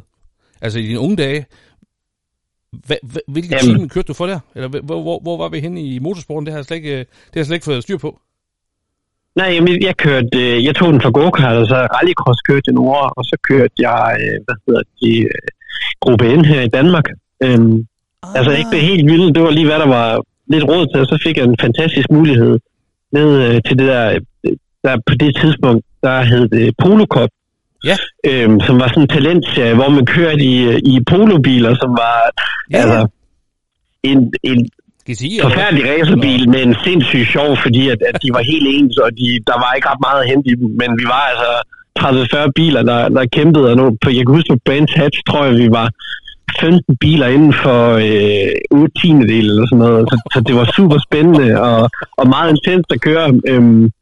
Og så var det bare, altså det var nok det at køre sådan konkurrencemæssigt, så testede man jo alt muligt ved siden af, men hvad hedder det, men det var der vi nåede til, så kom finanskrisen, og så var det sådan lidt, så stod mine forældre, nu der, altså, de havde brugt lidt penge på det i hvert fald, og det er jo ikke fordi, at det var dem, vi havde, hvad kan man sige, det var ikke penge, vi havde mest af, så det var bare sådan, vi havde nogle gode sponsorer også på det, som hjalp med rigtig mange ting. Ja. Men det første, man cutter i jo under en finanskrise, det er jo nok markedsføring. Ja, lige ja, så det var hurtigt, så skulle jeg i gang med at studere, det var da helt sikkert. Så var det ellers bare til København, og 3 uger inden i studiet, så blev jeg så kontaktet, og så fik derefter en kontrakt som instruktør, hvor jeg rejste rundt i verden og underviste folk i at køre i Porsche. Okay. Både salgspersonale og folk, der har købt en ny bil i Rusland. Og, ja. Hvorfor var det, altså hvad var din forbindelse til Porsche? Hvorfor fik du lige det op? Der var ikke nogen forbindelse. Det kom igennem et designprojekt, som skulle laves til Le Mans-hold, og derigennem så kom forbindelserne. Okay. Nå, spændende. Ja, det var sjovt. Ja, og du, hvor mange timer om måneden bruger du på sådan selve instruktion, eller være ude og måske, altså, jeg ved godt, det er nok lidt sådan on-off i perioder, er det ikke? Nej, det gør jeg ikke så meget, men jeg er så privilegeret, at jeg er instruktør, altså jeg synes, det er vildt fedt, altså det er jo sindssygt sjovt, det her med, når nogen de kommer og bliver bedre til noget. Altså, når de kommer med deres bil og er super stolte over, at enten så er det noget, de har sparet op til i lang tid, eller også så har de bare tænkt, altså, hvordan kan jeg køre den her bil bedre? Hvordan bliver jeg bedre selv til at finde rundt på den her racerbane? Og hvad er det, jeg skal gøre for at blive bedre? Så det der med, at man som instruktør kan prøve at sætte sig ind i hovedet på de folk, man har med at gøre, og stå efter en dag, hvor folk de kommer og siger, det var fandme godt, du var her i dag, fordi at jeg blev bare bedre til at tage det sving, eller komme bedre rundt på banen, og forstod bedre teknikken. Og, altså, det er super opløftende, og det er også derfor, at det er noget, jeg bliver ved med at gøre, fordi at det er bare skideskægt. Altså det her med, at når man kan lære fra sig af nogle ting, som kan hjælpe andre til at blive bedre til ting, som de gerne vil være gode til. Så det giver noget personligt. Altså det her med at køre i bilerne, altså det er ikke, altså uden at det skal lyde overlegen, eller det vender man så bare hurtigt til. Altså, det er lidt mere det der med, at man bliver, der kommer nogen og siger, det var fandme fedt, du var her i dag, fordi at jeg blev bedre til at køre bil, end at køre på banen. Så lige nu, der er jeg med til Formel S event, og det er sådan set det, jeg laver. Og det kombinerer vi tit med at have en simulator med ude, så hvis ikke man har prøvet banen, før man kører ud i sin egen bil, så kan man prøve banen på vores simulator til deres events.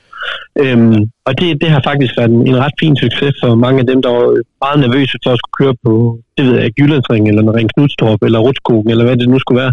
Ja. At man lige kan sætte sig ned og sige, okay, her der går det til højre, her der går til venstre, du ved, altså. Ja. Så det er, jeg ved ikke, jeg tror det er 5-6 events om året, eller sådan noget. Okay. Ja. Arbejder I også med sådan noget som, hvordan husker man en bane bedst muligt, hukommelsestræning og sådan nogle ting, eller? Nej, altså det ramser. Jeg kommer på trackdagen, så er man der, og så når man er med ud at køre, så analyserer man, hvordan en vedkommende kører rundt, og hvis de er mega gode, så siger man jo bare, jamen der er måske lidt hen og her, ikke også, men ellers så er det jo for at lære dem, som er på lavere niveau. Fordi der kommer også folk, der er racerkører, og altså, de ved jo godt, hvordan man skal finde rundt. Så der er det jo en anden form for træning, hvis man kan sige sådan, og der skal man nok højere op. Og det er jo ikke det, sådan track day, den går ud på. Der handler det om at hvad kan man sige, først og fremmest hygge sig, men også at blive bedre til at køre, det er der ingen tvivl om. Og der har man sådan set fokus på, at bremsepunkter, hvordan man går på bremsen, hvordan går man på gassen, bruger man hele banen, kan man bruge curbs, alle de her ting. Det er sådan meget, kan man sige, basale teknikker, som er gode at lære, hvis man lige har lige sådan en bil, man tænker, at man gerne vil have sådan en GT3 RS ud og køre, og skal starte et sted. Ja, jamen det giver god mening. Ja. Jamen fedt. Ja, altså jeg tænker jo egentlig, jeg synes, jeg ved ikke, hvad tænker du selv? Synes du ikke, vi kommer meget godt omkring det? Jeg sidder, og det er jo fordi, jeg sidder lige med det. jeg sidder så og prøver at scanne det, Rasmus fortæller simultant med, hvad du også ligesom siger. Jeg har sådan lige nu, jeg tror ikke, der er ikke nogen sådan decideret, du ved, dobbelt konflikt pleonasmer i det. Altså det virker, jeg synes faktisk, det virker som om, og det ved jeg godt, det kan du ikke udtale om, for du har ikke hørt Rasmus' fortælling, men det supplerer ret godt. Jeg synes, du er god til at egentlig give en sådan et, ja, det ved ikke, et godt overblik, for jeg tænker jo, der er jo folk, der hører det her, som måske aldrig vil købe en simulator, og alligevel, så synes bare, du brænder godt igennem i fortællingen. Jeg synes sgu da, jeg får da bare lyst til at hoppe i en simulator lige nu. Altså, jeg tænker bare det. Ja, det er da godt, at det kan smitte. Ja, det mener jeg virkelig, og jeg er blevet meget fascineret, og jeg tror også, det er den der, du ved, det må du vide bare bedre end mig, men når først folk prøver det, hvis de er skeptiske, jeg ved godt, de helt dyre, som Rigsgaard han har til 300-400.000, det er selvfølgelig noget helt andet, men er det ikke også din fornemmelse, at man godt flytte nogen over i og blive lidt nysgerrig på at komme ud og køre Nordsløjfen? Jo, altså det kunne måske være meget fint lige det her med at snakke pris, altså, eller du ved, ja. Fordi det der med, nu snakker vi racerkører, track days og dyre biler og sådan noget, altså det her med, at man faktisk godt kan komme i gang for, altså købe et Logitech og så se, og så begynde at arbejde også op, altså det er ikke den samme følelse som et såkaldt direct drive, men så kan man sgu prøve at se spillet, grafikken og finde ud af mekanismen og sådan noget, og så kan man så begynde at udvikle derfra. Ja. Fordi at der er ikke nogen, der siger, at man skal ud og købe et rig til 100.000 for at kunne komme i gang. Altså vi på længere sigt, der håber vi jo også at kunne tilbyde, at folk kan komme forbi vores lille geschæft her i Søborg, og så prøve at køre i et rig til den ene eller den anden pris. Ja. Så man kan få en fornemmelse om, hvor skal man starte hen? Ja. Du kender Kasper Elgaard, ikke? Jeg ved godt, du gør, men det kan godt være, at du kender ham ret godt. Jeg så bare René og Niels, jeg tror, det var de to fra Hire Cars, var over. Ja. Han har jo lokaler ikke så langt fra mig. Jeg bor i Brabrand. Han er heroppe et eller andet sted i Tilst eller sådan noget. Jeg er ret sikker på. Hans firma, de har jo en ret fed simulator. Er det noget fra jer, eller hvad? Ved du noget om det? Nej, det er det ikke. De har haft den der et stykke tid, tror jeg. Den der Aston Martin simulator.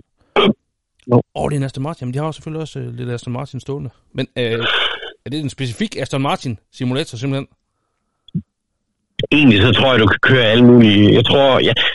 Jeg ved faktisk ikke ret meget om det. Altså, jeg skal ikke udtale mig, men jeg kunne da forestille mig, at de bruger Airfax eller et eller andet, hvor man kan få nogle alverdens baner til, og så sætter de bilen op i forhold til, hvad der skal passe. Ja, okay. Ja. Det er også lige meget. Jamen, skal vi bare lige prøve at starte, hvor jeg bare lige hurtigt spørger dig ind til pris, og så bare lige måske 1,5 minut på det, fordi det er jo... Sagtens. Det er jo, jeg synes, er noget af det allervigtigste. Det der med ikke at demotivere, men at hvis der er nogle unge eller forældre, der tænker, min søn, han skal kraftedeme have sådan en simulator, så hvad er det så? Ja. Så nu spørger jeg bare lige jamen Thor, hvad så? Nu har I jo jeres ret fede hjemmeside også, med forskellige rigs. Jeg har vel inde og kigge, det ser altså... Det er farligt for den korte, men kan du bare lige prøve for det første lige at fortælle, hvad jeres hjemmeside hedder, men også, hvad er økonomien i det her, hvis nu min datter på 14 år, hun vil ud og køre, og hun har lidt konfirmationspenge stående. Altså, kan du prøve at skitsere sådan fra, ja, som du selv siger, Logitech og så opad? Ja, altså, vi har jo en hjemmeside, der hedder esrshop.com, og det er ret nyt. Vi prøver at få, altså ligesom alle andre startups, der er det jo med at komme i gang og forhåbentlig kunne få nogle kunder i forretningen. Altså, det der er med os, vi startede op fra ned, så vi startede lidt i den dyre ende, fordi vi har haft en kundekreds i vores netværk, og har kunne sælge til trackday-folk og til folk, der faktisk kører race, både på professionel, men også semi-professionel niveau. Så det er lidt top-down, og nu prøver vi at arbejde os lidt længere ned i prismæssigt, fordi at jeg vil jo helt vildt gerne have, at der er andre, der kan dele den her mega fede hobby omkring simracing, og vi er jo gået meget op i at sælge udstyr, som vi selv har testet og kørt med. Og nu er vi altså ved at bevæge os uden at, altså, det handler jo om at kunne komme i gang og se, om man kan få tændt den her gnist, fordi hvis man har en interesse for biler, så er det da en mega fed hobby at kunne dyrke simracing. Og det vil sige, at du behøver ikke et rig til 100.000. Det er jo mange penge. Jeg har ikke lige råd til at smide 100.000 for det rig. Jeg er så heldig, at vi har et fantastisk rig.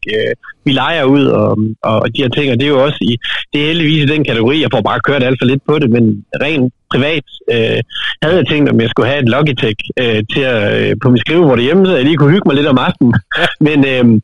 Men jeg vil nok sige, at man kan sagtens komme i gang. Altså, ligesom jeg selv, da jeg gik i gang med det her for nogle år siden, jamen, der købte jeg bare et Logitech, og så satte jeg på mit skrivebord, og så satte jeg download iRacing, og så gik jeg i gang. Ja. Og fik en fornemmelse af, okay, det her, det skulle egentlig ret fedt, og jeg var i gang på det tidspunkt.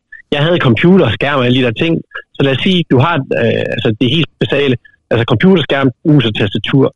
Ja. Jamen, så kan du faktisk købe sådan et sæt for, jeg tror 2.500, ja. Eller du kan finde noget brugt, og så se, om det kan tænde dig. Det er ikke det samme som et direct drive. Altså direct drive er jo top notch, og noget af det, alle de begynder at køre med nu, og det ligger jo bare lige lidt en højere priskategori. Og når jeg siger direct drive, så er det, at et Logitech er som regel sådan et G29, nu er de jo så også kommet med direct drive, som ligger i en højere prisklasse, men de her helt basale til ned omkring de 2-2,5, det er jo tandhjulsbaserede systemer. Ja. Og det har jo både, det har en fordel i, at det er billigt, men det bliver meget hurtigt varmt. Der er ikke så meget for feedback. Der er ikke ret mange, der er ikke så meget følelse. Men der er stadigvæk følelse nok til, at du føler, at du kører en bil, og du kan styre den via et rat og pedaler. Ja. Direct drive, der trækker du direkte, altså på en akse, hvis man kan sige det sådan. Ja. Og det gør, at du kan få flere kræfter, flere inputs, flere, hvad kan man sige, flere punkter inden for et direct drive, som et SemiCube 2 Pro har, altså sådan, jeg vil skyde på, jeg mener, det har 3,6 millioner punkter inden for 360 grader, hvor et Logitech måske har 260.000. Så det er bare lige for at sætte sådan præcisionsforskellen. Ja, nemlig. Ja. Og jeg vil nok sige, når man har fundet ud af, at jeg sidder og kører med sin Logitech, nu vil jeg rigtig gerne videre, jamen, så er der masser af fede alternativer til også til direct drive. Altså, der kommer flere og flere spillere på markedet i form af leverandører, som tilbyder billigere systemer, og der er vi selv. Vi prøver at være med på beatet. Altså, vi har jo både SemiCube, men vi også begynder at forhandle Mosa, som er en billigere type, men faktisk et fantastisk system, hvor du kommer rigtig, rigtig godt i gang for forholdsvis billige penge, altså, og kan få en fed følelse med de biler, du kører i forskellige simulatorer. Og det er jo så vi snakker ret stamme, man kan sætte fast på et eller andet, og så pedaler, når du siger det. Ja, nemlig, altså det er jo sådan, man kan vælge at sidde og køre ved sit skrivebord, men jeg vil helt klart anbefale, hvis man bare vælger at steppe en lille smule op og købe et rig, altså fra starten af. Ja. De er både til at finde brugte, men altså uden at jeg skal gøre for meget reklame, vi sælger også nogle forholdsvis altså billige rigs, og der vil jeg nok sige, altså det her GT1 Evo, som vi sælger, der kommer fra Simlab, er en sindssygt god starter rig, fordi den kan du opgradere på. Den har stivheden til at kunne klare et direct drive, men du kan sagtens sætte G29 på. Og der er du i gang for, jeg tror det koster omkring 3.300 kroner eller sådan noget. Og så er du i gang med et stift rig, og så skal du have sæde og nogle brackets på, der kan holde sædet, og så kører du derfra. Man kan finde en gammel brugtsæde, man kan købe et nyt ræs, det er alt efter, hvem man er. Men det er bare for at sige, jamen, så har du godt udgangspunkt, du kan opgradere på. Yeah. Og det er sådan nogle ting, man kan sagtens, der er flere, der sidder og kører også med mindre direct drive på skrivebordet, det kan sagtens lade sig gøre. Det er også lidt mere at være kreativ. Jeg synes faktisk, du fortalte mig, at en af de rigtig gode i DM-serien kører bare med sådan et Logitech derhjemme. Jamen, vi har en kører, hvor vi sad og så broadcasten, og var simpelthen ved at falde bagover på stolen, fordi at vedkommende Patrick Thompson, hedder han. Det er også en rigtig god... Kæmpe shout-out. Faktisk rigtig meget med ja, super, altså, not all heroes wear capes, eller hvad siger man? Det er... jeg var ved at slå en baglæns koldbød. Jeg sad, det er bare løgn, det der. Altså, han, med 2 skærme, der stod skævt for hinanden, og han stadig kørt. Altså, det så gør han jo stadigvæk, og det er jo fantastisk, og det viser jo den her, at man faktisk godt kan være med, selvom du ikke har det dyreste udstyr. Ja. Og det skal der være plads til, og det er der plads til heldigvis, ikke også? Følelsen er altså uden tvivl federe i direct vej, men du kan sagtens træne dig selv op og blive god til det, du kører med, og køre med på højt niveau med et helt basalt, jeg tror det er logik til G29, han har. Så altså, hvor der vilje er der vej. Det er der ingen tvivl om. Det er en fed historie. Ja. Men jeg så jo... det er helt vildt. Jeg så, på jeres hjemmeside har det, der hedder Stage 1 til omkring 20.000, som vel er... Det er vel sådan, som jeg lige læste, et færdigt rig med hvad man nu skal bruge. Så skal man have en computer og derudover en skærm, ikke? Altså, er det rigtigt forstået? Jamen, det er rigtigt forstået. Nej, altså vores stage-modeller, de er færdigbygget. Så det du ser der, det er en færdigbygget. Fuldstændig færdigbygget. Altså, med computer? Ja. Stage 1 til 20.000 med computer? Ja, men det er en du ved, så får man også efter prisen. Du kan altid finde en computer til 8.000, 15.000, du kan finde en computer til 25.000, hvis du har lyst, ikke også? Men det er sådan set, det er for at komme i gang, det der. Og så kan man sige, jamen, hvis du allerede har en computer, jamen, så er det jo fint. Men det vi gør med i hvert fald vores stage-modeller, det er, at det er færdigbygget. Altså det er turnkey produkter, som altså især stage 3, men alt bliver lavet lidt. Vi leverer en simulator, der fuldstændig kører klar. Okay. Og det er super fedt, hvis ikke man magter at skulle samle selv, og man ikke skal kigge alle de her samlemanualer igennem. Og nogle af tingene er der slet ikke manualer til, og det kan hurtigt blive meget nørdet. Ja. Men ellers så kan man jo købe alle delene separat, uden at vi skal samle det. Det er jo klart, at vi fakturerer jo også for at samle. Jeg har heldigvis en rigtig god kollega, der er god til at samle de her rigs. Ja. Og sætte det hele op. Og det er jo klart, det bliver man jo nødt til at betale for. Så man kan jo sagtens købe de her rigs, købe fuldstændig af det hele, og så få det leveret. Og så selv gå i gang. Men hvis vi... det er jo klart, det... Hvis vi bare lige skal... Og nu ved jeg jo ikke, hvor computernørdet du er, men nu tester jeg lige noget, fordi jeg tænker, at det her det kunne godt være relevant for nogen, der sidder lidt i samme situation som mig. Jeg har kigget lidt med, jeg har prøvet at tjekke lidt ud på priserne, og så har jeg også snakket lidt med Rasmus, og han havde et kriterium, da han byggede sin simulator. Jeg skal kunne have en skærm, en rimelig stor skærm i midten, og så skal jeg have 2 ekstra skærme. Som jeg forstår det, så kræver det et grafikkort, der skal kunne splitte signalet ud til tre monitors, og så skal den egentlig også have noget selvstændig køling og noget og rimelig meget memory på grafikkortet. Har du nogen idé om hvad er minimum der? Eller er det for nørdet? Nej, jeg går ud fra, at hvis han siger sådan en stor skærm i midten, så er det garanteret sådan en widescreen.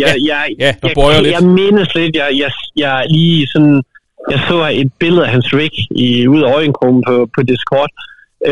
Og det er jo, hvis det er den nye Samsung, den her G9, den kører som regel, jeg mener det er en 4K-skærm. Altså hvis den kører 4K hele vejen rundt, så skal du virkelig have noget, der kan trække igennem. Fordi det er jo klart, at den skal jo rendere alle skærmene.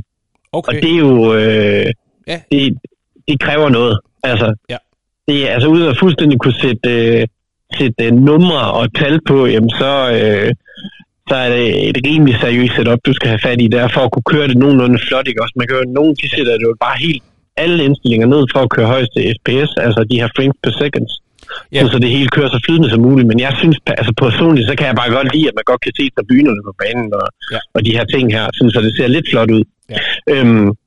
Så det er bestemt en stærk gamer-PC, han har fået erhvervet sig der. Det er jeg ret sikker på. Ja. Men den, der følger med i Stage 1, det er en, og jeg ved godt nu, og det ved jeg ikke, om det er okay for dig, at jeg bliver ved med at snakke om Stage 1, men hvad hedder det? Men skærmen, grafikkortet, motherboardet, selve bundkortet i computeren, det kan afvikle iRacing i en... Det kan køre iRacing flydende, og i fin format. Altså. Ja, okay. Det altså der... Fint. Altså det bliver solgt med en PC, hvor vi kan stå inden for, at det er det produkt, du betaler for, og, hvad kan man sige, og det er den kvalitet, som er minimumskvalitet, som vi mener, der skal være. Men hvis jeg nu købte et endnu dyrere grafikkort til den computer, vil det så være nok til, at selve processor og sådan noget på selve bundkortet kan splitte ud og være Nej, med der. det er ikke sikkert. Det kræver også en større hovedcomputer. Ja, du skal have nogle flere RAM, tror jeg. Ja, okay. Blandt andet. Jeg ved godt, det er super nørdet, men hvis der er nogen nørder tilbage på linjen, så og jeg tænker, at jeg tror, jeg laver det her som en lille efter ting til dem, der er super nørdet og gerne vil nørde det her noget mere. Det tror jeg egentlig kunne være fint nok, fordi ellers så bliver det bliver nok lige tungt nok. Men altså, hvis der virkelig skal nørdes grafikkort og sådan noget, så er jeg heller ikke den rigtige at tale med.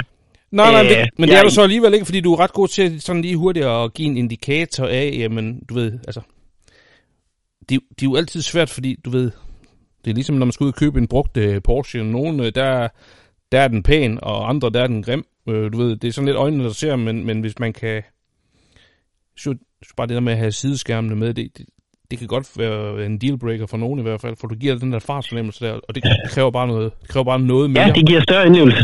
Det gør det helt klart. Ja. Okay. Nå, fedt. Jamen, jeg synes sgu egentlig, at jeg ved ikke, om du også sidder med en fornemmelse af, at vi kom rimelig godt rundt omkring det hele. Jo, det synes jeg. Ja. Altså, det... Ja, og det var Thor. Og nu hopper vi tilbage til Rasmus, der ligesom folder det sidste kapitel ud af sin lange simulator racing fortælling. Og når han har sagt de sidste ord, så er det her afsnit slut. Og vores lille forrygende, synes jeg selv, fordi jeg er blevet meget, meget begrebet af det her simulator racing siden, og også investeret i en simulator. Men så er det her lille dobbeltafsnit færdig, og vi kommer til at tjekke lidt løbende ind med det her forrygende simulator racing i fremtiden. Så enjoy, og Rasmus kommer her. Jeg synes jo, at det var en ret fin historie, og så nu her, hvis man har lyttet helt til enden, så vil man jo også kunne høre, at vi både har haft besøg af Katrine fra Porsche Danmark og Thor og Jakob Risgaard, som også har budt ind med, hvorfor han synes, det her det er så fedt. Men hovedpersonen har jo ligesom været dig, Rasmus. Så jeg tænker også, skulle vi ikke lave en aftale om, at når vi kommer hen sidst på året, så når jeg ligesom laver nogle af de sidste afsnit til den her sæson 2, så tror jeg lige, vi skal prøve at tjekke ind på, det kunne være fedt at lave sådan en lille e-sport Rasmus Grønbæk opfølgning. Ja, så jeg se om jeg kører lige så stærkt som Risgaard. Ja, og jeg tænker faktisk, prøv lige at sige, og det kunne vi godt bare lige for sjov, den bedste tid, du har kørt på Road America, 2.07? Nej. 2.14 kørte jeg lige her i træning. Ja. Så det... Ja, 2.07, det er det, de hurtigt gør. Så det er det, vi sigter efter, når vi lige tjekker ind igen i september, eller hvad? Ja, jeg ved, jeg har egentlig bare den målsætning, at altså, jeg synes, det jeg egentlig godt kan lide, og det jeg synes, der er sjovt, det er jo den der progression i, at man føler, man lærer noget hver gang. Altså, så jeg tror egentlig, det kan være lige så godt at tage det i små bidder, og så føle, at i dag er blevet lidt bedre, end jeg var i går. Ja. Den der glæde ved det tror jeg, det har jeg jo prøvet for mange andre ting, og så det synes jeg egentlig, altså, jagten på et eller andet topniveau, man får jo aldrig nogen pengepræmie eller noget som helst andet alligevel, så i bund og grund, så handler det jo bare om at flytte sig fra et niveau til et andet, og så have det sindssygt sjovt i den periode, hvor man gør det. Ja, smile per mile. Du siger smile det så fint. Jeg for at citere en anden legende, udover dig selv, så jeg bare, jeg har set Jay Leno sige det så mange gange, jamen altså, han kører ikke mod alle andre, han kører mod sig selv, og han kan godt lige måske at sidde og optimere lidt på nogle ting, og så tænke, okay, i dag blev jeg lidt bedre til det, og det er jo det er måske noget af det vigtige, man skal tage med. Det er med lade være med at være så konkurrencemindet i alting, men prøv at få fanden at have det sjovt, men det gør det jo ikke mindre sjovt lige, og det er også bare for at illustrere, hvad kan man få ud af det her simulatortræning, når man har din tilgang, nemlig alligevel at lige finde nogle timer derude, jeg tror, vi alle sammen kan høre, det der gør, at du gider at gå derud om aftenen, det er fordi, du synes, det er pisse sjovt. Ellers gjorde du det ikke. Og tænker bare, når ting bliver sjove, og det bliver en leg, ikke om det er fodbold, eller tennis, eller matematik, hvis det er sjovt, og man kan få det til at blive til en leg, så har man også med at udvikle sig, tænker jeg bare. Og derfor så tænker jeg bare, det kunne være sjovt lige at prøve at følge op og høre, hvad kan du på Road America? Ja, det kunne være meget sjovt test at se, hvad man kan udvikle og så i løbet af sådan en sæson. Jeg tænker også, at du måske skal have en god forklaring til din forsikringsmand, når du har trailbreaket din turbo ind i en eller anden skov nede ved Svejbæk. Jeg er faktisk ret spændt på, hvordan de lige bliver, jeg har jo aldrig kørt race i sådan nogle gamle Porsche der. Jeg tænker også, at de garanteret også er ret svære, men nu har jeg jo fået sat 3-0'erne op med den helt rigtige undervogn fra Schønemann og Hjertet, og nye bremser, og jeg har købt det Recaro pole position stol til den, så jeg kunne godt tænke mig lige at prøve at komme ud, og jeg kommer ikke til at ligge pine på nogen måde, men jeg kunne godt tænke mig at prøve at komme ud og mærke, hvordan det er. Man kan jo se, når de kører klassisk Le Mans, der de kører så stærkt, de der gamle gutter i deres airbiler, og det kan jo faktisk være, at man får en kæmpe belønning ud af det, at man synes, det er sindssygt sjovt. Det tror jeg da virkelig også på. Og det er jo da også nogle af de gamle 17 og sådan noget, de kører jo fantom hurtigt. Ja, det gør de. 700-800 hestekræfter med sådan en KK. Ja, det er vanvittigt. Det er jo, jeg fatter ikke, de tør, eller ture, men... Nej, når man ser, hvordan de bare sidder ude nærmest fuldstændig uden nogen som helst beskyttelse. Ja, det er så vildt. Ja, men når man ser de der Le Mans Classic, de kører jo altså race mod hinanden, altså, som de har selvfølgelig stor respekt for hinanden, og de ved, hvad de laver, men de kører godt nok tæt, synes jeg. Altså, det ligner noget, som... jeg tror faktisk godt, det kan være rigtig, rigtig sjovt også, og det kan man da sige er noget, hvor